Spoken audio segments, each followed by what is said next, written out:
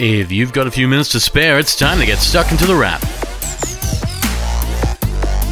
For the week ending July 9, you're tuned into The Wrap, Australia's fastest technology roundup. And while New South Wales, where The Wrap is recorded, feels a lot like John Oliver's white box in lockdown, nothing escapes but our constant chatter. This week, there have been more numbers than just the number of cases rising. For instance, there's the numbers 4 and 5 this week, both of which were accompanied by the letter G, because 4G and 5G are things people care about. 4G has been out for nearly 10 years, and this week, if you happen to be a Telstra or Vodafone customer in major Australian cities, you'll see improved download speeds. That's thanks to Telstra and Vodafone working together to restack the 4G spectrum, resulting in better speeds overall. In the 5G world, we're seeing more happen there as well, but for different reasons. 5G is supported by every major telco locally, but the big news is how inexpensive the technology is becoming. You no longer need to spend up big to get 5G, with $500 netting a 5G phone these days. There are 5 in Australia, from the Realme 7 5G, the TCL 20 5G, the Moto G 5G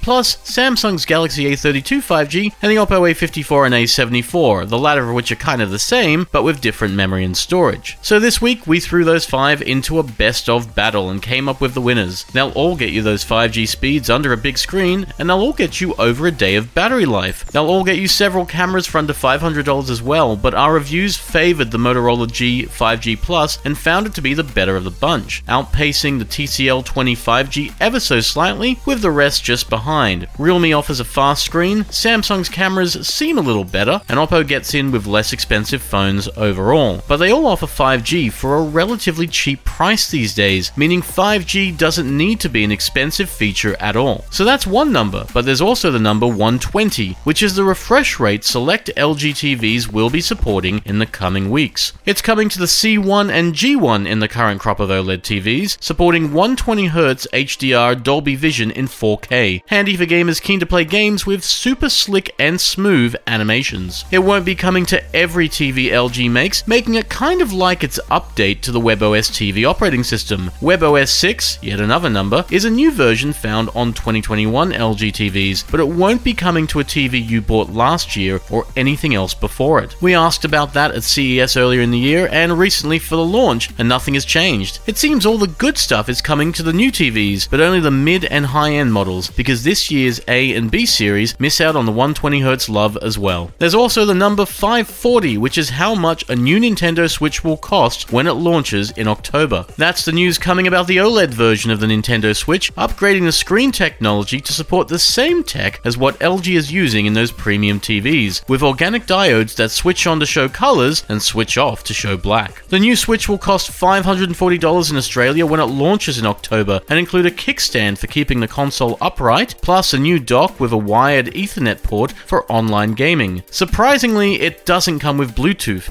meaning earphones will need to be plugged in with a cable. We're not used to seeing too many earphones with a cable these days, but there were 2 models with wired earphones this week, coming from Campfire Audio, producing in-ear monitors in the Mammoth and Holocene, which venture near the $1,000 mark locally. They're a far cry from 2 pairs of truly wireless earphones we checked out this week, the Huawei FreeBuds 4i and the Sennheiser Momentum True Wireless 2, both models with numbers in their names. Both also come with active noise cancellation and a good 7 hours of battery life before needing to be thrown back in the case. But that's where the similarities kind of stop. At $159, Huawei's FreeBuds 4i are an inexpensive take on entry-level noise cancellation, because noise cancellation doesn't typically come under the $200 mark. There's no app and there's little in the way of customization, but the sound will be acceptable to most. Decent highs, acceptable mids, but bass that needs work, lacking detail. And that's distinct from what Sennheiser has achieved in the Momentum True Wireless 2, a $500 pair of earphones that promises strong sound, great balance, solid noise cancellation, and controls that can be customized with an app. They're great earphones that are easy to fall for, even though the price is a little too high. At $500, Sennheiser has outpaced both Apple's AirPods Pro and Sony's WF-1000XM4, the benchmarks in the range. But with no wireless charging in the Sennheiser, well, it's hard to give them the best for that price. But they are more comfortable than the last gen and offer great sound overall, making Sennheiser's Momentum True Wireless 2 worth checking out if you're looking for a great pair. For now, you've been listening to The Wrap, Australia's fastest technology roundup. A new episode can be found every week at Listener, Spotify, and Apple Podcasts. Otherwise, have a great week,